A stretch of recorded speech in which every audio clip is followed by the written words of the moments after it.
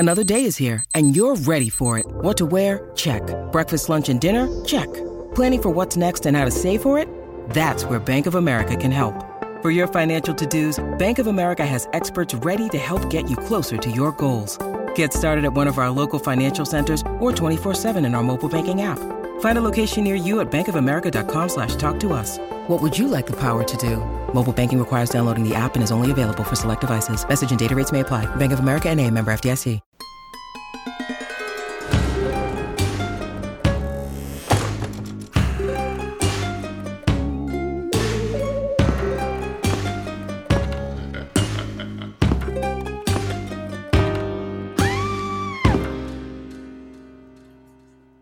Welcome to another episode of Ain't It Scary with Sean and Carrie. I'm the titular Sean. And I'm the very titular Carrie. It's the show where we talk about the unbelievable, the unexplained, the spooky, the ooky, and the bizarre, and try to find an answer. Hello, Caroline. Hi. And Merry Christmas. Merry Christmas, Sean. And happy holidays. Happy Hanukkah, or Hanukkah. Happy Kwanzaa. That was unnecessary. Sometimes you see it with the CH, and I think a CH is fun. Yeah. Just happy all of it, but it is Christmas Eve. If you're listening to this right when it came out, piping hot off the presses, it's Christmas Eve. It was the night before Christmas, Caroline, and all through the house, not a creature was stirring. We literally had to tell Poe to shut up just to record. Or was a creature stirring? Maybe several creatures were stirring. Because today... Did you get me a dog? Another one? Sean. I think I've taken this in a wrong direction because the expectations are now too high. Uh-oh. No, today we will be discussing the North American Cryptid B Team. Oh. Maybe I should say C Team, actually. I'm not sure. Look, you got your big boys of cryptids, right? We all know Bigfoot. We all know Nessie. Personally and intimately. We all know the Chupacabra. Chupacabra. El Chupa. Oh. Oh. Mouth decided to stop working there. Yep, yep. El Chupacabra. Mm-hmm. Nope. Nope, my mouth still isn't working. We should quit at this. You may even have heard of... Actually, you know what? The B Team is probably the Mothman and the Jersey Devil. Love those boys. Yeah, we're getting down to the North American Cryptid C Team today. C stands for cryptid, Sean. C stands for cryptid. That's what my parents always told me when they were teaching me how to spell my name. Is that true? Mm-hmm. It explains so much. C is for cryptid, A is for aliens. Mm-hmm, mm-hmm. U? What? What is U for? There's no U in my name. Oh, yeah, but didn't they have to do the whole alphabet at some point? Oh, yes. Ufology, obviously. Okay, what's the R for? Rhinoceros. Okay, and that's why you love large animals of the African plain so much. I do. It's a passion of mine. I can't watch for our next podcast coming soon about the large animals of the African plain. Mm-hmm.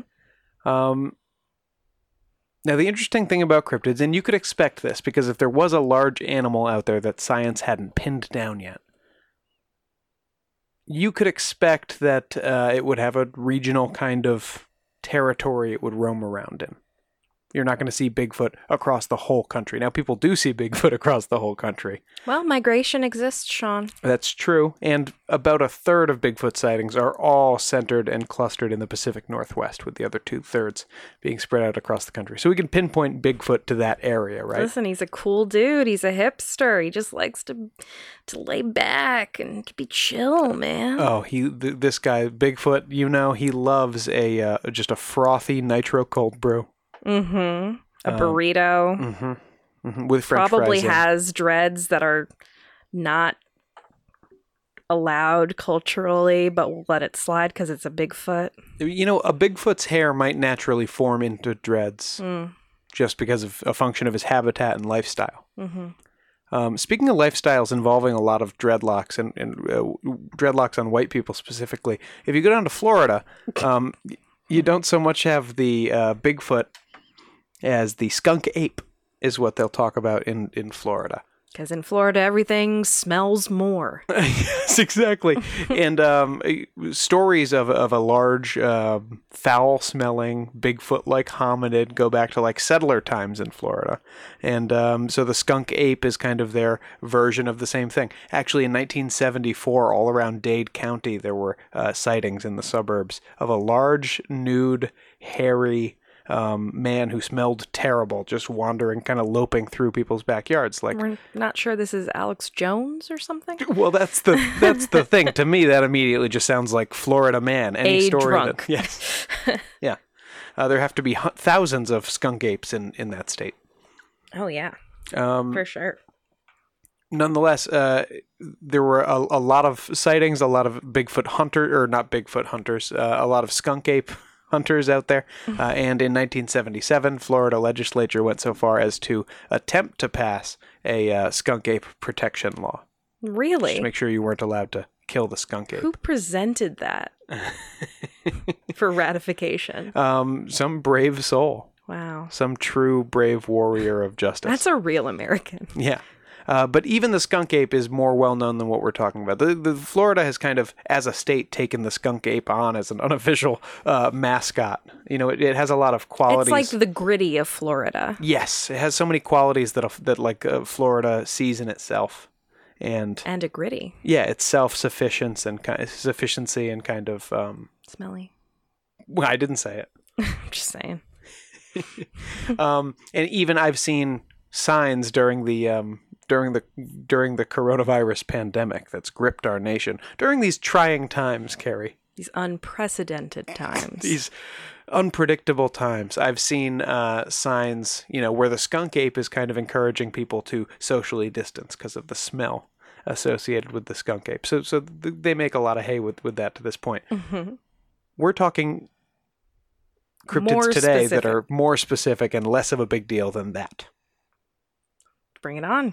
All right. I'm going to start here with this is probably the most Bigfoot-like creature on our list. This is the Fook monster. Sorry. I know. This is the Fook monster. Stop. Fouke. I'm going. Are you Fook. sure Fook. that this is how it's pronounced? Fook. Not Fauk. Fook, Arkansas. That's not very nice. I am pretty sure it is Fook, Arkansas, where this monster was found. Mm-hmm. Mm-hmm. And this is in the greater Texarkana region. So, Texarkana is a city that's in both Texas and Arkansas. Okay. Well, it's two cities with the same name next to each other. One's in Texas and one's in Arkansas. Genuinely just still trying not to crack up. Here in Fook, we're on the Stop. Here on Fook, we're on the Arkansas side. The legend of the Fook monster began in 1971. When Bill Clinton went to college. He was a Fook monster. Mm-hmm. This guy Fooks. Stupid. On May 2nd, 1971, Elizabeth Ford, a resident of... You look so serious right now, but I just want to laugh. It's a serious topic, Caroline, because listen to what's going to happen to Elizabeth. She was sleeping on the couch. Sound familiar? What is that supposed to mean? You like to have a nap on the couch next to the nice heater. Oh, that sounded like some weird thing where I make you sleep on the couch. Marriage is great, people. Marriage is great. No, it's all going very well. She's asleep on the couch, and through their screen window, a clawed arm covered in black fur just jammed through the screen and started kind of groping through the window at her. Hey, baby. Now, her husband and his brother were both home, and they chased the thing away. Mm-hmm. Chased it into the dark. As they rushed into the room, the arm kind of withdrew. They pile out into the yard. They see a shape, just a sort of a vague man-like shape, mm-hmm. escaping into the woods. They fired several shots at it. They were sure they hit it, but they never found any blood. And after the creature had receded into the woods, they found scratches on the porch and the windowsill and damage to the siding of the house.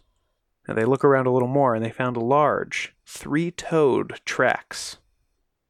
What the fook? Yeah, you're an idiot. And it was only at this point that it occurred to the Fords that they had heard some noises around the house the last few nights. But they hadn't thought too much of it. They had just moved in, actually. And this was a new area to them. Mm-hmm.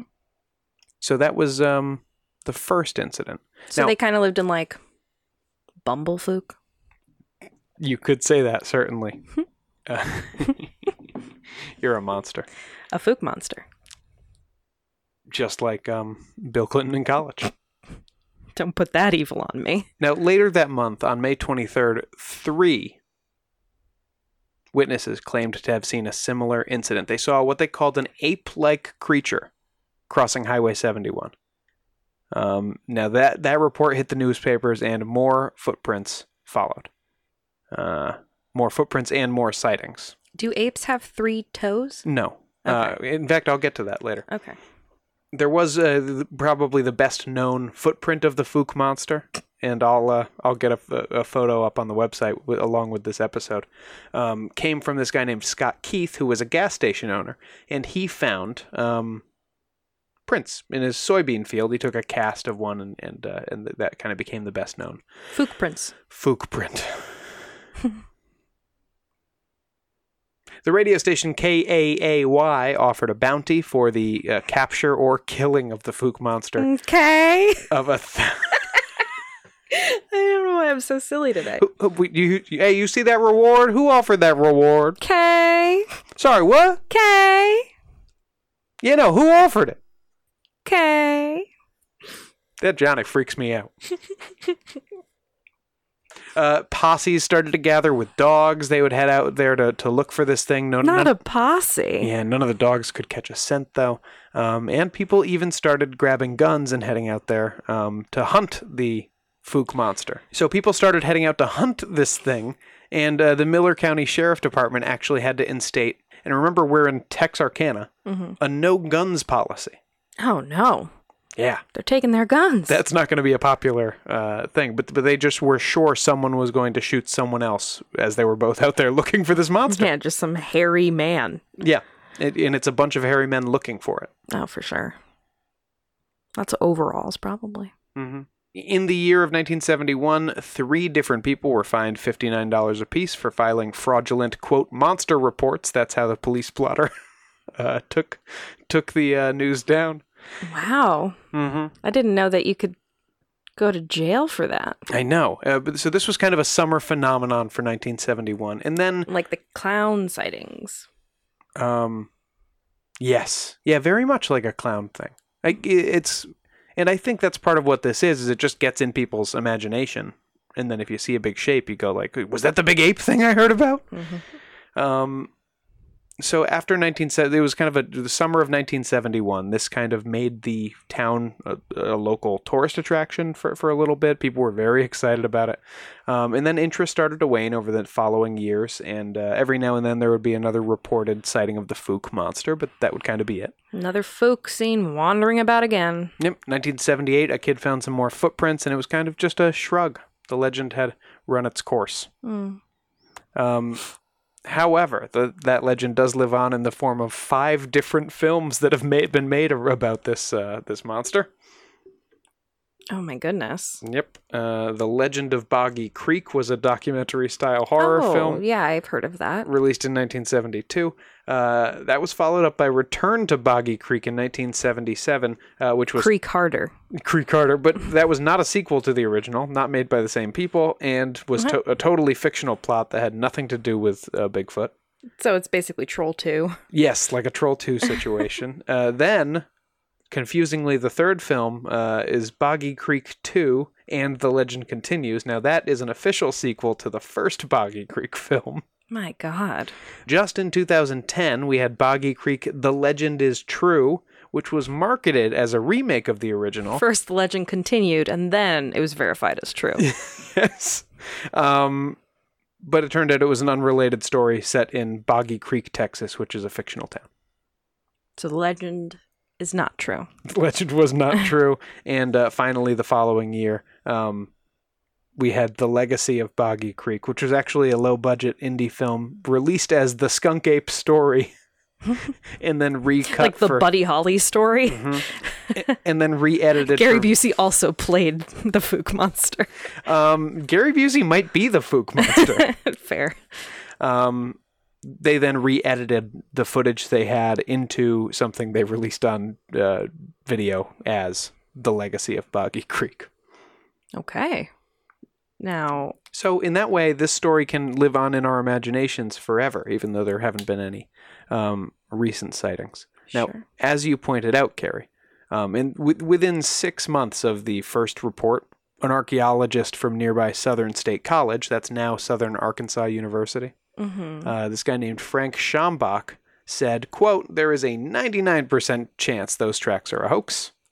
And he said, just like you, Carrie, that couldn't have been a primate or a hominid. You know, you said it looked like an ape, right?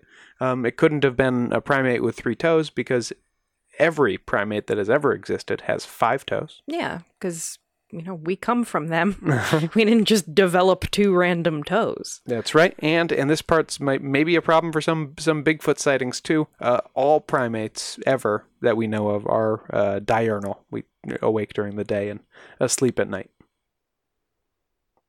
Okay. So you're not going to find an ape like typically hunting at night or whatever.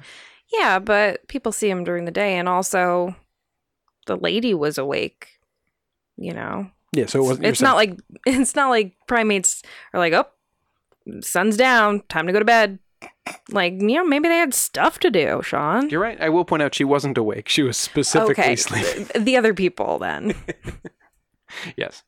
But so that's our guy. That's the Fook monster, and that's the legend of Boggy Creek.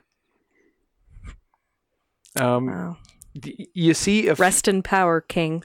What I've found, and the reason I wanted to do this episode and kind of compile all these stories in the same place, is you do see a similar plot structure. The monsters are sometimes different, but the plot structure of the way this story kind of ebbs and then flows. The kind of, a vulnerable young woman was attacked and the whole town goes after her. I mean, it's very every old-fashioned horror movie. Yes, but I even mean what you're going to see from most of these stories is a sighting happens, an alleged sighting. That's followed by a few news reports, some skepticism, and then a few more sightings happen, and then you kind of get swept up in a mass hysteria kind of thing. Except it's a fun mass hysteria that people actually kind of like. I don't think people are terrified of the Fook monster. No. And so it's a fun thing to play into, even if you're like, I may have seen the Fook monster. Oh, you know if you've seen a Fook monster, Sean. That may have been the case with the Lizard Man of Scape Ore Swamp. Ooh. Also known as the Lizard Man of Lee County. Oh.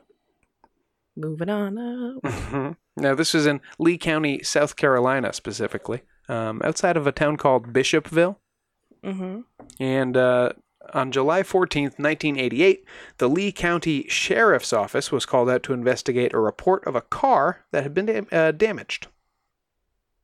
And when they got there, 17-year-old Christopher Davis, presumably marched out of the house by his parents, explained to the officers what had happened to him allegedly 2 weeks before.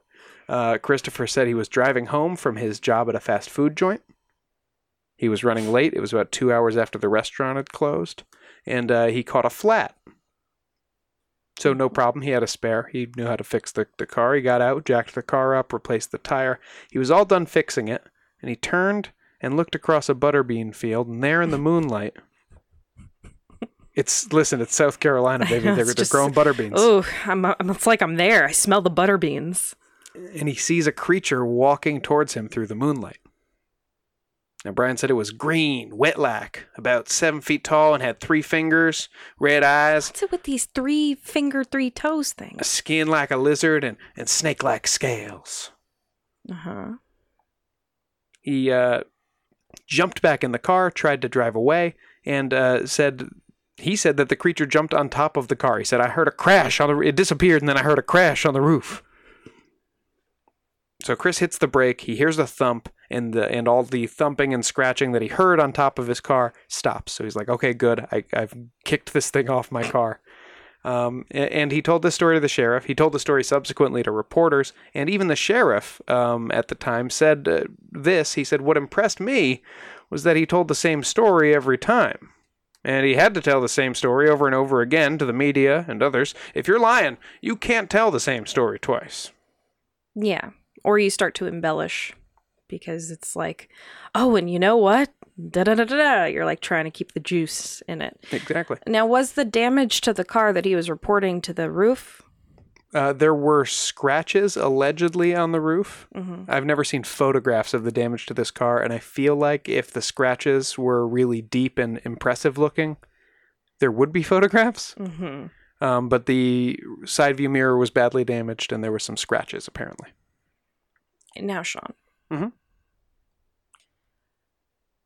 Teenage kids who damage their parents' car. Well, a lizard man damaged the car.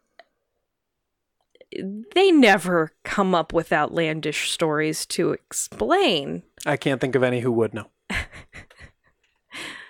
Oh, is that what you're suggesting happened here? Well, I don't know. You think Christopher made up the lizard man? I don't know. You think he plowed into someone's mailbox when he was drunk and broke his dad's mirror? I don't know. Because that sounds crazy to me. Oh, okay. Local newspapers covered the story because, again, we have a credible report from this boy. Local businesses started selling Lizard Man T-shirts. I want one. And this is where we get into this is the old familiar story, right? Now the machine ramps up. The town's excited. It's kind of fun. The local radio station, WCOS, offered a $1 million reward for the live capture of the Lizard Man. Well, that's nice. It's live. Yeah, I love these because they know there's nobody's going to bring in a lizard Sure. man. Yeah. Offer all the money you want. On August 5th, there were more reports, but most of them were just not eyewitness accounts, but we saw some trees moving back there, and it was something big, and we think it was the thing, or something damaged my car, and I'm pretty sure it was the thing, or our dog is dead. So Yikes, Sean. Or our dog is dead. Our dog is dead. An animal took our dog, Oh. Maybe I should go check on Peanut. I don't think we have any lizard men. No, we have melon heads. Oh, the shit. We got to check on Peanut. So on August 5th, there was another pretty interesting sighting. A guy named Kenneth Orr. He was an airman. Kenneth or what? A guy named Kenneth Orr. He was an airman. And, I wanted you to keep Abbott and Costelloing me. Oh. A guy named Kenneth Orr. He was an airman. He was stationed at Shaw Air Force Base nearby. And he filed a police report claiming that he had encountered the lizard man on Highway 15 at night and shot and wounded it. Gotta bring it in live, Kenny. He presented several scales and some blood as evidence. And I'm sure this was analyzed? 2 days later, as soon as Kenneth was charged with unlawfully carrying a pistol, he recanted his story, and he was then charged instead with filing a false report. So what were the scales in the blood? Did they test him? I couldn't find that, but I would assume it was just from some large lizard. There are lizards in the... Sure. Oh, well, I was just wondering why they knew he was filing a false report. Oh, because he said it was fake. Because they said, if you shot the lizard man and you don't have a pistol permit, then you broke the law. Jesus. Okay. Okay, Ken. Reports gradually declined at the end of the summer. Again, we're following the same storyline again. And the cops assumed those further sightings after Brian's were probably a bear, honestly. Mm-hmm. Now, here's the first time I'm going to mention a guy who we're going to rely on a lot in this episode. Because actually, the position of sober, reasonable cryptid researcher has room for exactly one man, apparently. All right. And that guy's name is Ben Radford. And he writes books, he writes articles for magazines. I feel like I have a book by him somewhere. I bet you do. He writes right along your interests, although he's a pretty skeptical guy. So Ben wrote an article. Listen, I married you. Okay. He might be your type. Keep me away from Ben. Ben wrote an article in the Fortean Times where he quoted. First of all, it's a whole investigation, a pretty good piece on this Fook, not the Fook lizard man. On this old Fook. I'm confusing all these monsters. On the lizard man of Scape or Swamp. But the most interesting thing that I found in there was where he quoted an Alicia Lutz, who was a student from the College of Charleston, who he talked to, who was a big lizard man buff, who was kind of conducting her own research. Mm-hmm. And Alicia Lutz, now this is kind of third hand. That's the only problem with it, right? We're getting it from Ben, who got it from Alicia, but at least there's names. Sure. Alicia Lutz said she talked to a Lucius Elmore. She was kind of asking around town about the lizard man, and she was pointed to this guy. Lucius Elmore. Called Brother Elmore by his neighbors. Okay. Brother Elmore was a butterbean farmer. Stop with the butterbeans. And he would dry his butterbeans. No. Yeah, the boxer, Butterbean the boxer. You just had to keep him dry. No, he would empty all these butterbeans. Stop laughing. I'm just thinking about him drying his butterbeans. Butterbeans is not as funny as Fook. But butterbeans is pretty funny. So you have to dry them after you pick them. So he would empty them out onto a table, a drying table in a drying shed, kept especially dry and slightly cooler than the outdoors by AC units. Okay. This was 1988, right? So AC units weren't ubiquitous yet, not even the window jobs. But he had 3 of them there in his shed, and so they would get stolen sometimes. Ugh. Leave the man's butterbeans alone. Yeah, so Brother Elmore was getting pissed off, and he had, that summer of 88, taken to staying up all night, sitting in front of his drying shed, and just watching for the thieves who were coming to take his AC units. Mm-hmm. I think I see where this is going. And the same night that Chris saw the monster, Lucius Elmore chased away a thief. Oh. He walked up to the ridge at the bottom of his property, overlooking the road, looked down at the car that he thought was there to take his AC units. There was a kid out there changing his tire. It just went He said the kid wild. looked up at him, screamed, got in the car, and ran away. So what happened to the top of the car? Why was there damage? Well, I love this. This is what makes this great, and Ben Radford takes this the rest of the way. He speculates that maybe the red taillights of the car could have made Elmore's glasses look red. Yeah, I've heard something like that for the Mothman as well. So that tracks for me. That makes enough sense. But here's the beautiful thing. And I didn't realize this till I read it in Radford's article, but Chris Davis's statements don't actually say he saw the monster leap onto his car roof. They say he felt something. He heard a thump. Mm-hmm. And they don't say he saw it roll down over the hood after he pumped the brakes or anything. They say he heard thumping and scratching on the thing and on the roof of the car, and then when he slammed the brakes on, they stopped. Mm-hmm. So he figured, good, it worked. I can escape now. Were there low-hanging trees in the area or something? Well, it's a heavily wooded, like swampy forest area, yeah. So just some branches scraping across the top of the car. Now he thinks there's like a monster scraping. Mm-hmm. Of course, that's if you don't just go with the explanation that he's a 17-year-old boy who was lying because he broke Dad's car. But what a lie, Sean. It's a great one, and you know what? Well, I don't know if it's a great one, but it's a fun one. It is a great one because it really put this little town on the map. How do you even get mad at your kid after that? It's like, I wouldn't. Wow, you out crazied me. Really impressive stuff, kid. Yeah. So yeah, I love this. And then there were a few others, but there are usually variations on a theme. Not a few others. I should mention pretty much every region of this country has a monster of its own, forests and swamps. We have the melonheads. We've covered this. Look at Washington, D.C. Am I right? Drain the swamp. Drain the swamp. Here's something interesting that I've noticed, though. In the southeast, the deep southeast, the swampy river areas, mm-hmm. You get lizard men, you get gator men. Sure. Up in the Pacific Northwest, it's always Bigfoot. Got to. Why settle for anything less? Mm-hmm. So it's interesting that it kind of goes with the local wildlife. And there's a specific thing to the southeast quadrant of the United States of goat men that I don't understand. Goat men? Sure, you've got the goat man of Maryland. You've got the Pope Lick Monster. Who? The Pope Lick Monster. We have a friend, Alec, who we call Lick, which is funny. Well, now he's Pope Lick, so put some respect on his name. The Pope Lick Monster, the goat man of Old Alton Bridge. Oh. These origins of these goat men vary by the region. So the goat man of Maryland was a scientist who was experimenting on goats until... What is he, the swamp thing? His experiments backfired and he was made goat-like himself. No. Yeah. That's what happens. But meanwhile, the goat man of the Old Alton Bridge is just believed to literally be a demonic satyr. Yeah, well, I was thinking, aren't people thinking this is some sort of weird devil creature because of the cloven hooves and horns and stuff? Well, I certainly would lean devil creature and not scientist, because no matter the origin, these stories always have the goat walking on hind legs and attacking its victims with a bloody axe. Yeah, obviously, Jean. He has to do something.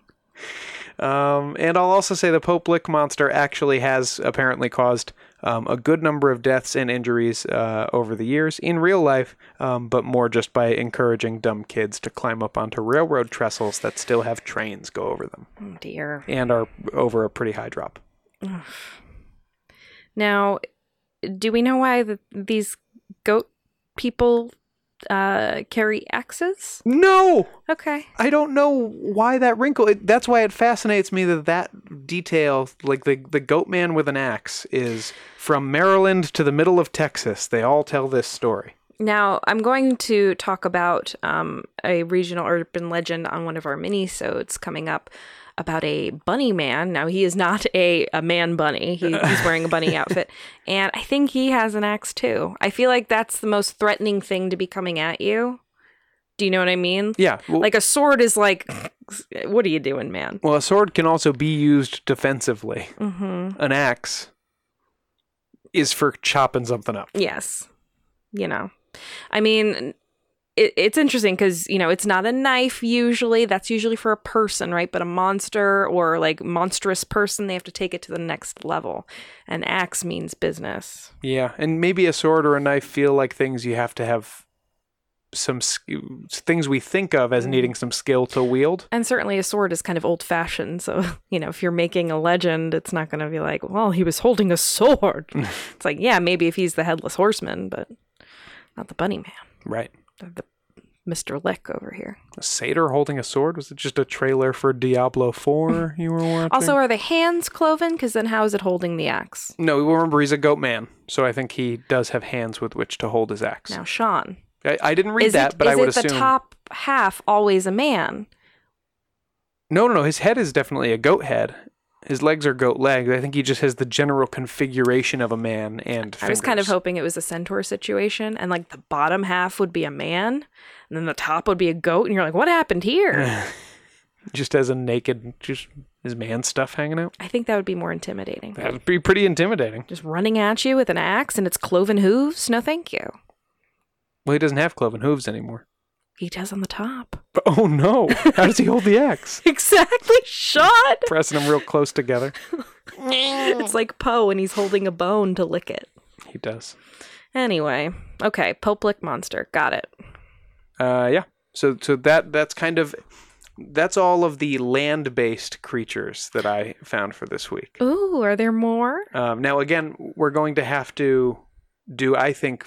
full episodes on the Mothman and the Jersey Devil. For sure. The Mothman, I don't think we've mastered our kung fu enough to do it yet. And also in these COVID times, these unprecedented times, there's no Mothman Festival. And I think we going to the Mothman Festival has to be a part of that episode. 100% true. That's also on my bucket list. So, two birds, one stone.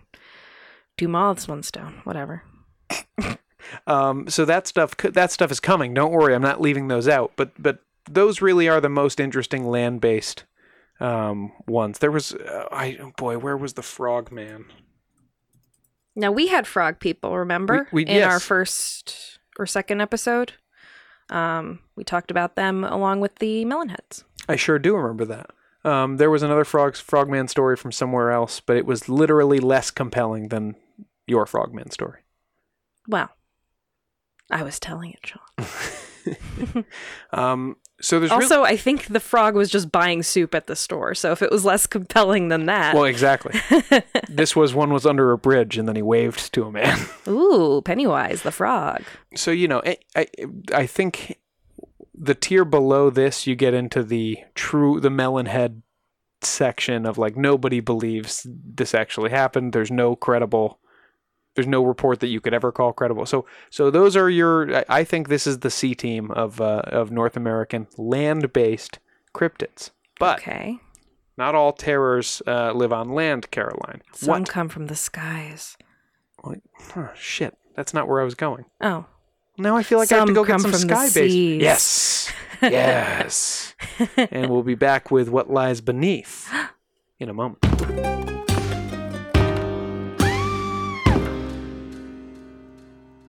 Hello, this is Dr. Grande, the host of True Crime Psychology and Personality. On my podcast, I explore and explain the pathology behind some of the most horrendous crimes and those who commit them. We discuss topics like narcissism, psychopathy, sociopathy, and antisocial personality disorder from a scientifically informed perspective. What is a narcissist? How do you spot a sociopath? What signs can you look for to protect yourself from these dangerous personalities? It's not just about the stories, but also the science and psychology behind them. So if you're interested in true crime or mental health, I'd encourage you to give my show a listen wherever you get podcasts. You're here, which means you love podcasts. But are you looking for another kind of entertainment on the go? Audible is the leading provider of spoken word entertainment and audiobooks, ranging from bestsellers to memoirs, news, business, and more. By signing up for a free trial at www.audibletrial.com/ain'titscary, you'll receive access to thousands of titles with 1 credit toward any audiobook and 2 Audible originals, free during your trial and then with subscription each month after. Personally, my favorite Audible title is also my favorite book, It by Stephen King.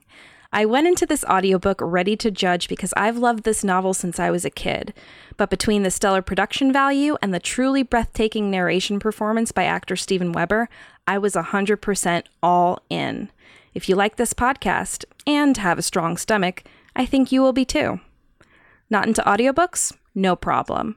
With podcasts, theatrical performances, guided meditations, and more, Audible offers something for everyone. So what are you waiting for? Get started now. And hey, you'll be helping support the podcast. Visit our link at www.audibletrial.com/ain'titscary for a free trial. That's www.audibletrial.com/AINTITSCARY. Audible. Listen more.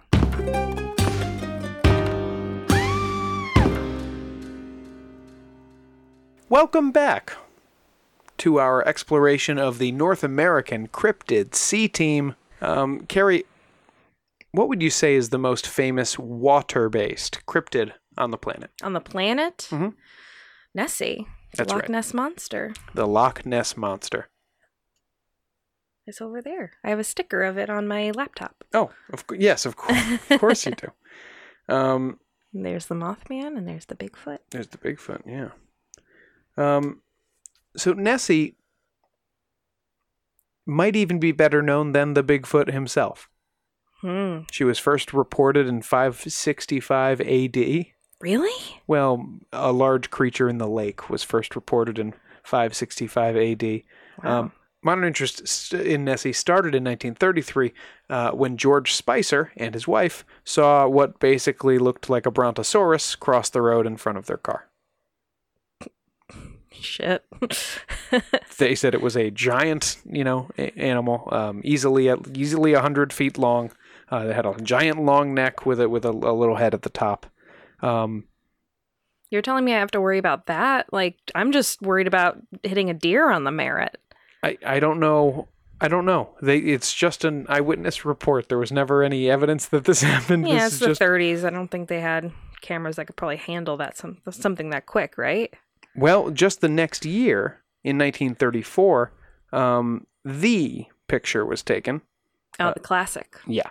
What is called the surgeon's photograph, because it was taken by it was supposedly taken by Robert Kenneth Wilson. That's the guy who submitted that photo to the newspaper, who was a gynecologist. And he didn't want his name in the paper. And they weren't going to make him a surgeon. And they weren't going to say gynecologist in the newspaper, so they just said the surgeon's photograph.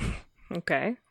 Now, this photograph was actually taken by Marmaduke Wetherell. Stop. Really. Who was a reporter for the Daily Mail. Marmaduke Wetherell?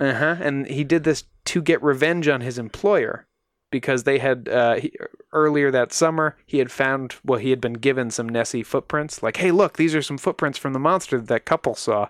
And he brought it to his boss and was then publicly ridiculed. Marmaduke. Yeah, so it was actually like his nephew's or his son's toy submarine that they attached little head and fins to, went out and took the pictures just in the very shallow water.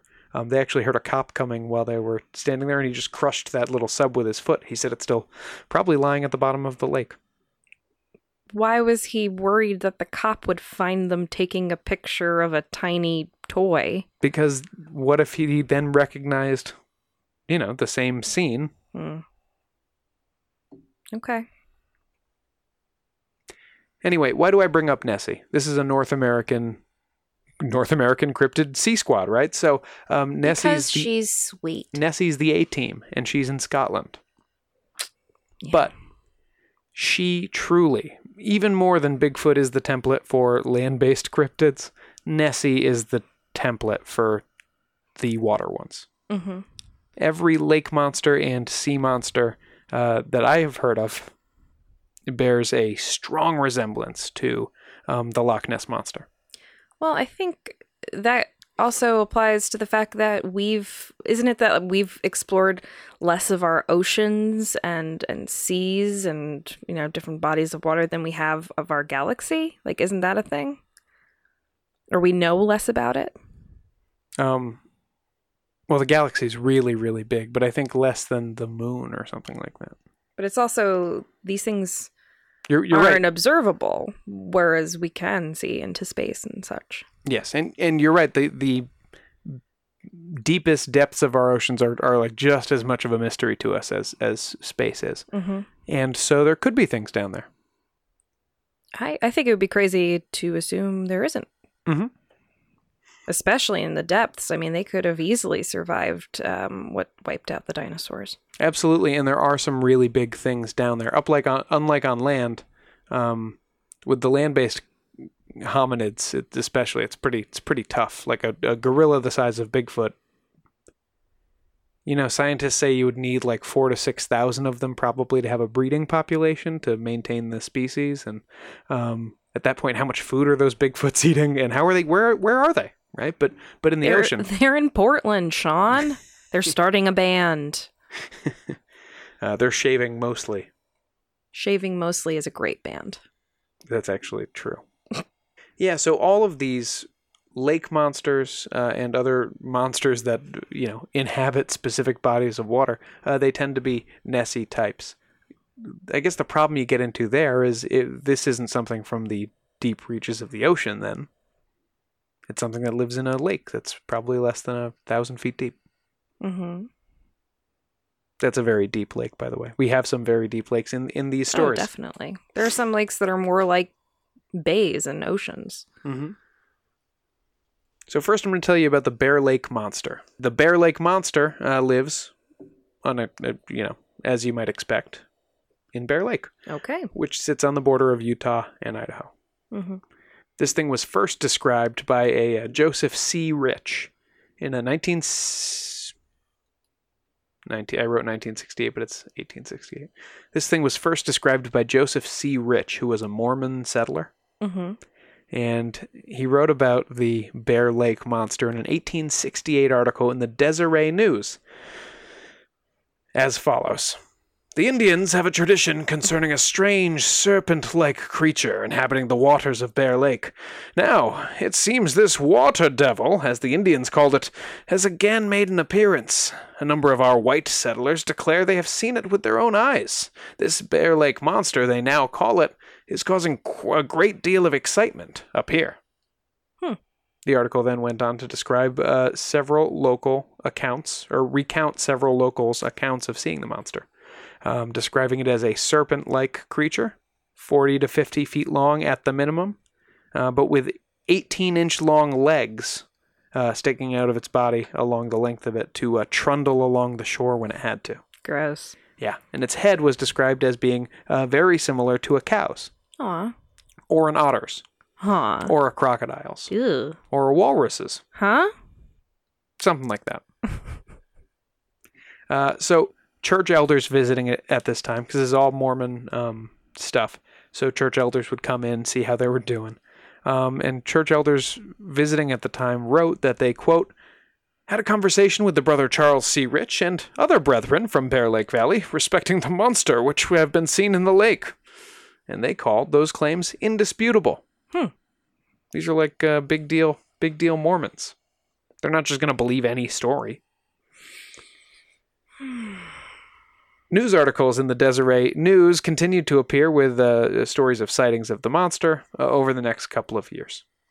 Brigham Young himself became interested in the monster and sent a very long rope to Paris, Idaho, which also borders Bear Lake, with his recommendation that it be used to capture the monster. Thanks, Brigham. What am I going to do with this? Well, exactly. I love how it's a very long rope.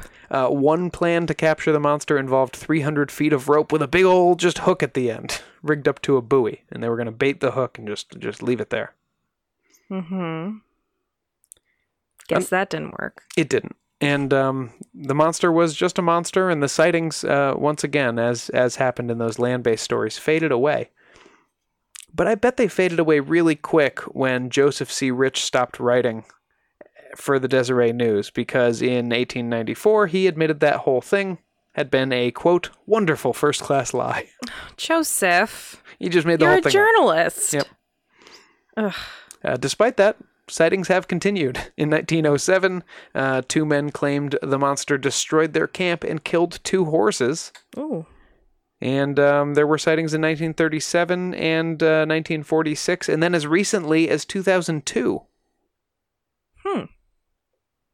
So it's funny how it can kind of live on in the imagination so much that people still see it today. Or it's living in the lake, Sean. Or it's real. That's the Bear Lake monster. It seems like every lake in the U.S. has its own monster. Yeah, why not? You've got the actually not even just lakes, the Chesapeake Bay monster, Chessie. Sweet. You also have the Lake Erie monster, who's for some reason named Bessie. All right. And in Lake Tahoe, Tahoe Tessie.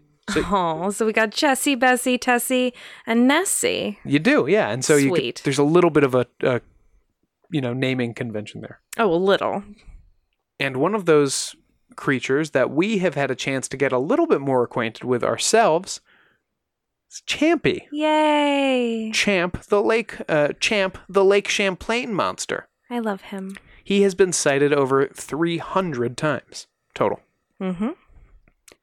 The local Abenaki, who lived in the region before white men came, called the creature the Giddisgong. What does that mean? Giddisgog.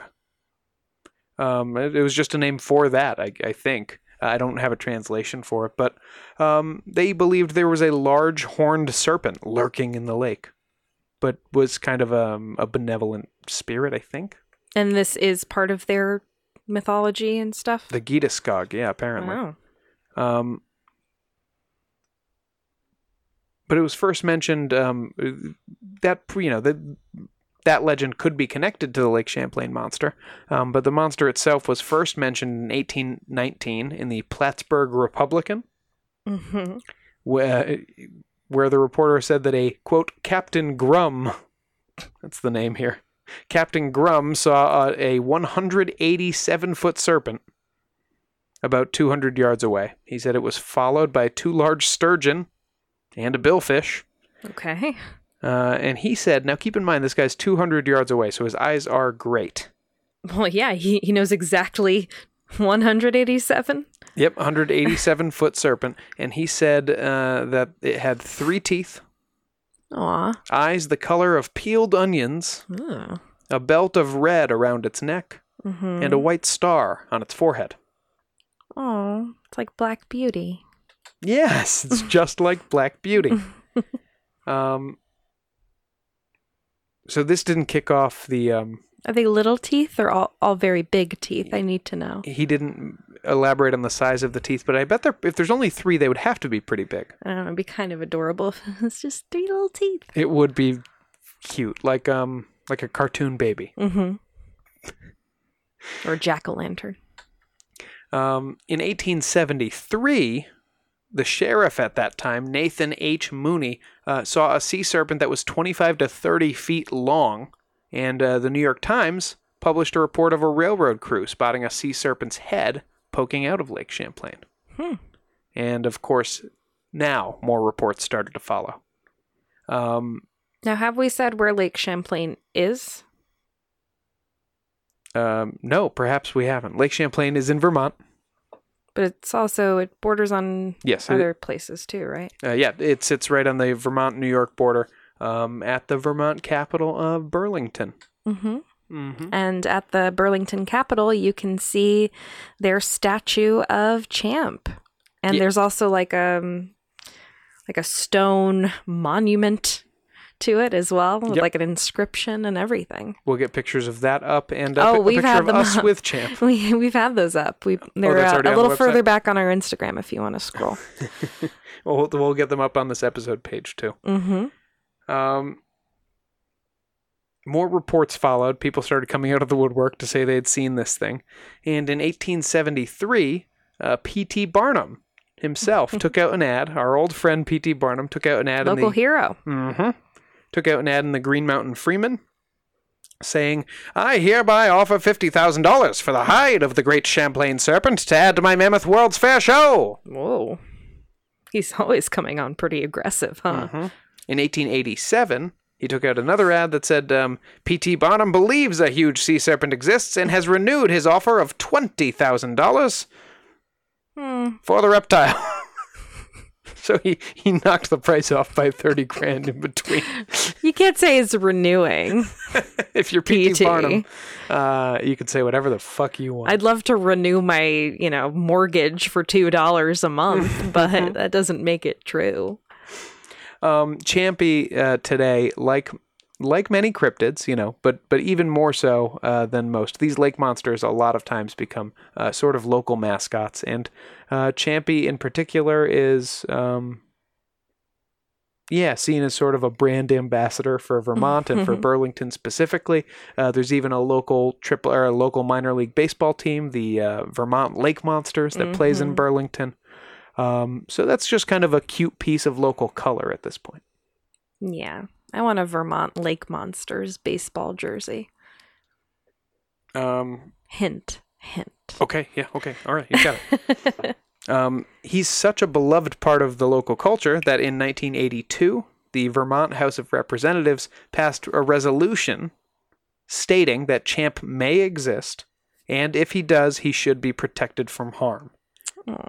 The resolution also encouraged scientific inquiry into unusual animals in Lake Champlain. Freaking love Vermont. They're they don't care. The following year, New York's Senate and House passed a similar resolution. Good for you guys. Absolutely. I think that's a nice ending for Champ. Yeah. Hope we see him someday. Yes. Absolutely. Finally, we're going to visit our friends up north in Canada for our last aquatic cryptid. Oh, hi, Canadian friends. Mm-hmm. This is a little guy I like to call the Ogopogo. Aww. And the name's too fun not to get to it. He lives in Okanagan Lake, supposedly, in British Columbia. Now, this is a pretty big lake. It's 79 miles across. Its maximum depth is 762 feet. Wow. Which makes it just a little more than half the size, the length of Lake Champlain, but more than twice as deep. And maybe because of that depth or salt content, I guess, it's only frozen 8 times in the last 110 winters.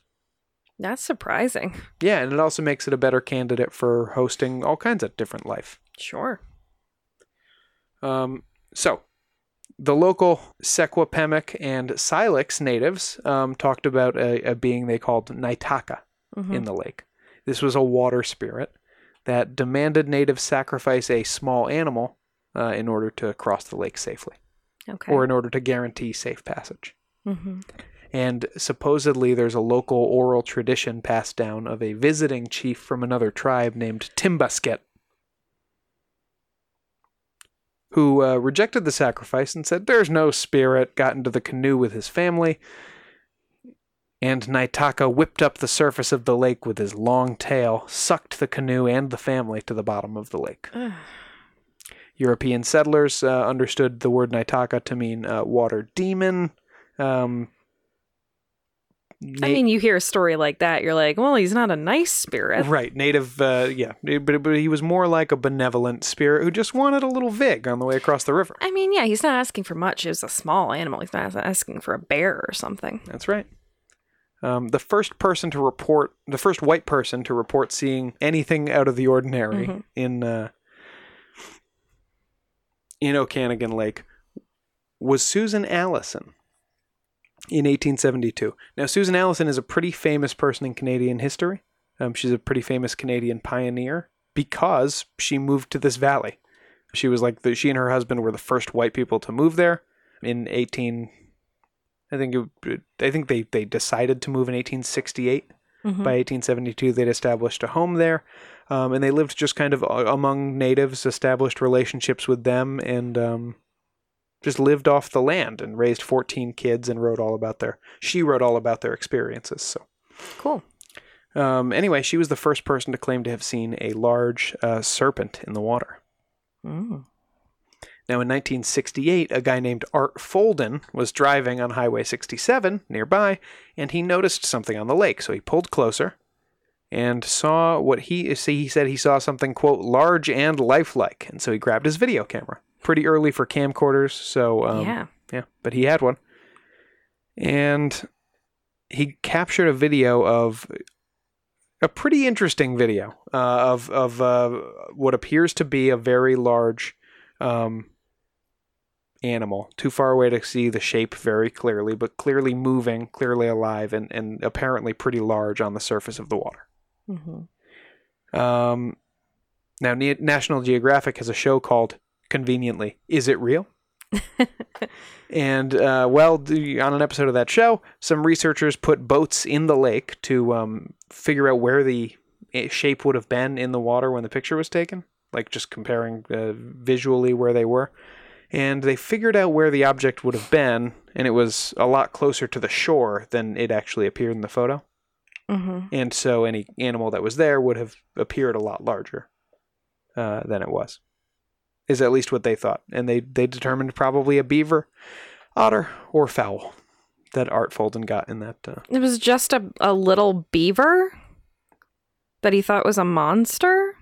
Yeah, it was just much closer to the camera than he thought, so it's like a trick of perspective, like a hobbit. Yeah, but if I was driving and I looked out onto the shore of a lake, and I saw Poe sitting near the lake, I wouldn't be like, that's a monster. What if Poe was he's a little monster, but that's neither here nor there. What if he was raised up on a small ridge and it looked like he was sitting in the... Oh, it's a little king. Well, this would be something in the water, though. Still, I don't think... But remember... I don't think I would think it was a sea monster. I would think, look at that tiny dog. A beaver or an otter, that's small. Like, an otter? Right, but it's out on... It's a very big lake, right? Think about it when you see... Think of it more like when we're on the island and you see a boat out near the horizon. You can't always tell if that's a big boat really far away or a small boat a little closer. Yeah, but I could tell the difference between a monster and an otter. Remember, the otter was too far away for them to tell whether it was an otter or a duck. I just They don't said it was understand. probably a beaver, otter, or fowl, but it was something about that size. Okay, sure. This wasn't the last sighting, though. In 1980, 50 tourists watched what they thought was the Ogopogo for 45 minutes. And a tourist named Larry Tal shot 10 seconds of 8mm film. Obviously pretty low quality, but still compelling. And in 1992, some cell phone video. It's 1992. Some video someone grabbed on their camcorder during a vacation shows a water skier falling next to some dark shapes pass by in the water. Now I'm going to return to my friend Benjamin Radford, who wrote a whole book about all this stuff, by the way, Lake Monster Mysteries, investigating the world's most elusive creatures. So specifically, lake monsters, he's something of an expert on. Sure. And he says they're not real. He, Ben, why you gotta do me like that? with the water skiing video, Radford does point out, you can see this video, by the way, we'll show you how to get to it. Radford points out that the shapes are bobbing very slowly, and they don't seem to react to the water skier falling into the water near them, nor does she react to falling into the water next to what would be kind of a monster or something. So what does he think? It was like a buoy or something? Well, I'll point out there was also cell phone video, low quality because it's 2011, but that shows two dark shapes moving and bobbing sort of in the water. Radford points out that Canada's logging industry has dropped tens of thousands of logs into Lake Okanagan over the years that are still bobbing just beneath the surface. And that is a lot of dark bobbing shapes that tend to get pulled in next to each other and then just float around in kind of a train. People have also pointed out that the otters are super social, so they swim together, and a lot of times they swim in a line. And if you saw several otters' heads, you might think... I would cry, because that would be so sweet. But you might at first think it was the humps of a much larger snake-like creature. If I saw just a few otter heads, I would think it was a sea snake. You might, Rabbit, you might. My eyesight is not as bad as yours, Sean.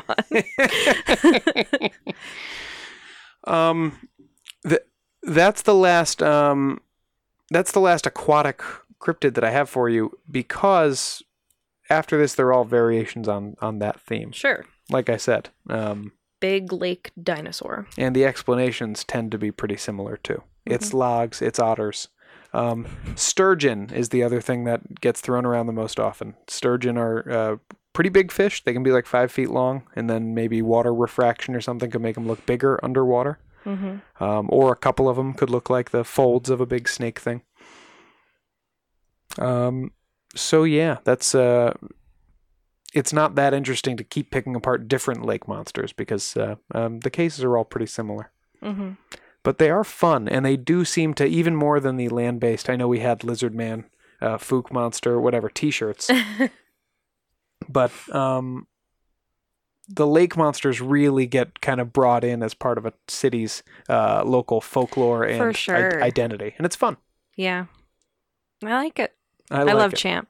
Yeah, Champ is, he's sweet. He's sweet. And he's a great mascot, even if he's fictional. I love anything where a team is named after something like that, whether it's the Lake Monsters, the New Jersey Devils, which I think is fun. I love that. Do you buy any of this? Do you find the sea monsters, do you find the lake monsters more believable than the... I find them more compelling, yeah. I mean, we're always, this is more to the ocean and stuff, but we're always finding new things in water. Ancient creatures sometimes, creatures we haven't seen in hundreds or thousands of years that haven't been recorded. I mean, there was just a giant squid a few years ago. We thought those didn't really exist. And I also think that something like that has more of a chance of having descended from dinosaurs because... with the meteor and everything that wiped out all the dinosaurs back in the day, if you're super deep in the water or something, you may have not been killed by that. Right. So I find it, I find the land or the ocean and sea and lake ones a little more compelling than the land ones. I mean, we'll see when we talk about the Bigfoot and the Sasquatch and all that stuff. But yeah, the goat men are weird. That's the most fun one for me. Oh yeah, we love a Pope Blick monster. Mm-hmm. But the all of the lake monsters are what they look like is a plesiosaur. Yeah, there's something kind of, which is a dinosaur. I don't know if it's a true. I don't know if it's a true dinosaur or not, but it's a prehistoric animal that I think is a dinosaur that swam, and it looks like a Lapras from Pokemon. Right. It's long neck, 4 flippers. Well, the thing about the lake monsters too is that they're usually described as kind of cute, like a Lapras or like a little Brontosaurus or something. Yeah. And they're usually never like harming people. Whereas you got friggin' goat men with axes coming after people, lizard men getting on your car. The Bear Lake monster killed those guys' horses. I'm talking about like people, or like they're never pulling down a boat or something, you know? So they're definitely like, I don't know, they're just more fun. Because they seem well-intentioned and good-natured. Good-natured. Benevolent god. I think even in a big lake, you run into the same Bigfoot problem of like, how do you support a population of big monsters in that lake? Or is it just one that's lived for hundreds of years? I don't know. Gotta go ask them. I don't know. So yeah, it doesn't work for me, but that doesn't mean it's not fun. It's definitely all fun. For sure. We're going to have a lot of fun with this break, and then we're going to come back with some news. Right, Carrie? Right. Beautiful.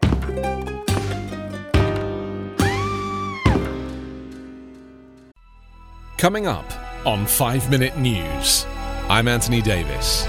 You might think it's partisan because maybe it's critical of one side or the other, but it's not. It's just the truth. And I think that's also something that's kind of unusual for Americans listening to the radio or to podcasts, because the news landscape in the States has been so partisan for so many decades. So 5 Minute News is verified, truthful, independent, unbiased, and essential world news daily.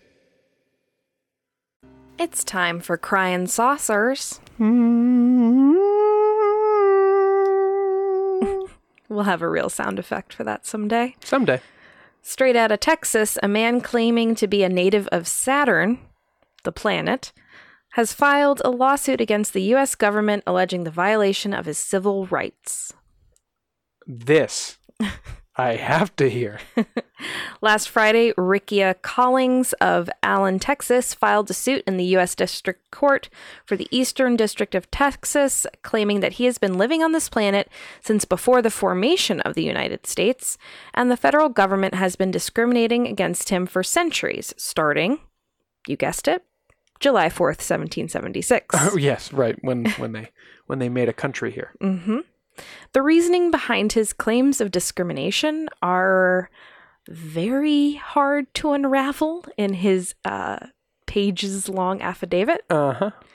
It might have to do with, quote, rent, release, or injectment. What? Maybe he's saying that he shouldn't owe rent or pay taxes. Oh, because since he's been living here since before America existed. Right. You're all on my land. Listen, he's got a point. Like, it's not like he is evicting the rest of us. He's not saying we have to get off his land. He's just like, I shouldn't have to pay taxes. I was here first. He has a point if he really is an alien from Saturn that's been here since before 1776. You're right. What if he came here from Saturn like in 1972? Then he should be paying the rent. For sure. Yeah. Okay. The affidavit he submitted is signed Capricornus, god of Sun Rickia, and names the United Nations and the United Kingdom as co-defendants. So if this case gets anywhere, we'll be sure to update you right here. Is the United Nations making him pay his rent? Genuinely, I have no idea why they're co-defendants. What's his name again? Capricorn? His human name or his Saturn name? Give me both. Rickia Collings is his human name. And Capricornus, god of Sun Rickia, is his Saturn name. Oh, he's shed his family name. Well, maybe he's from the Saturn Capricornuses. Who knows? Oh, of the Saturn Capricornuses. Very bougie. Mm-hmm. So that's really it for this week. It's a light news week in terms of the weird, which, you know what? We're just trying to get to the end of this year. That's all we're trying to do. And we're almost there. We're truly almost there. And you know what? You guys have helped us get there. So 100%. Thank you. Oh, you know what? We won't. We'll save all the. We'll give you hugs after the break. Hold on.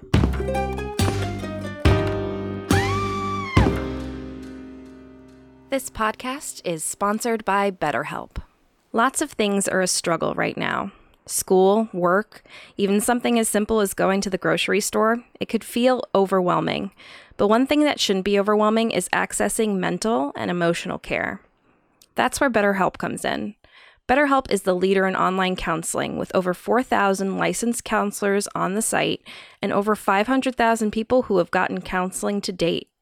The mission of BetterHelp is to make professional counseling accessible, affordable, and convenient, so anyone who struggles with life's challenges can get help anytime, anywhere. I've been using BetterHelp for the better part of this year, and honestly, I don't know how I would have gotten through 2020 without it. And, of course, Sean and Poe. When I need to talk to my counselor, I can just text her and I can schedule chats, phone calls, or video calls for longer sessions. This means I have flexibility to set a session during the week, or during busy weeks, I can just shoot her a message here and there when I have time. Take control of your mental and emotional well-being. BetterHelp is a great place to start. For 10% off your first month subscription of BetterHelp, go to our podcast link at www.betterhelp.com/ain'titscary and see how good it can feel to push past the struggle and find hope in a new day. That's www.betterhelp.com/AINTITSCARY for 10% off your first month of BetterHelp. Get professional counseling anytime, anywhere, because you deserve to be happy.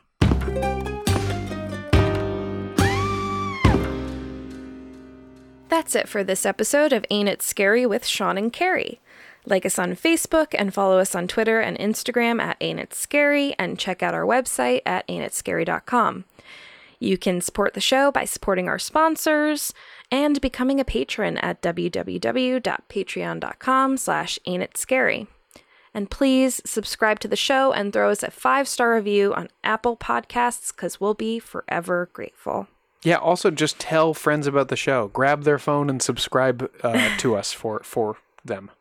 Yes, there's nothing like word of mouth, for sure. Yeah. And while you're at it, come and join Nate Curtis, Sean O'Donnell, and our newest patron, Jared Chamberlain. Welcome to the Scary Squad, Jared. And we're really excited to have you on board. Guys, come and join us. We just got the Discord server up. Mm-hmm. We're dropping a new bonus episode today. We'll be getting those out with some regularity, and we want to start doing some, Hellraiser reactions. All different stuff. Yeah, we're going to do... Carrie's got a podcast she's working on about the Monster Mash we want to get to you. So yeah, just come join us over there. There's lots of fun stuff. Yeah, our mini-sodes so far are Typhoid Mary, and we're going to be dropping one on the Shroud of Turin and Holy Relics. So that'll be some holiday fun for the season. Oh, it was a blast. Lots of laughs. Get over there with us. You're missing out. Spoiler alert, we talk about Jesus's foreskin. Lots of laughs. See you next Thursday. Show created by Sean and Carrie McCabe. Music by Kyle Ryan. This has been a production of Longboy Media. Ohio is a land of mystery. From missing shipwrecks and lost treasure beneath her surface to strange phenomenon slicing through her skies. From myths that have evolved around historic events and people to the unsolved murders and disappearances that keep her communities wondering what happened. Find Ohio Mysteries on your favorite podcast app, and let's explore the inexplicable. OhioMysteries.com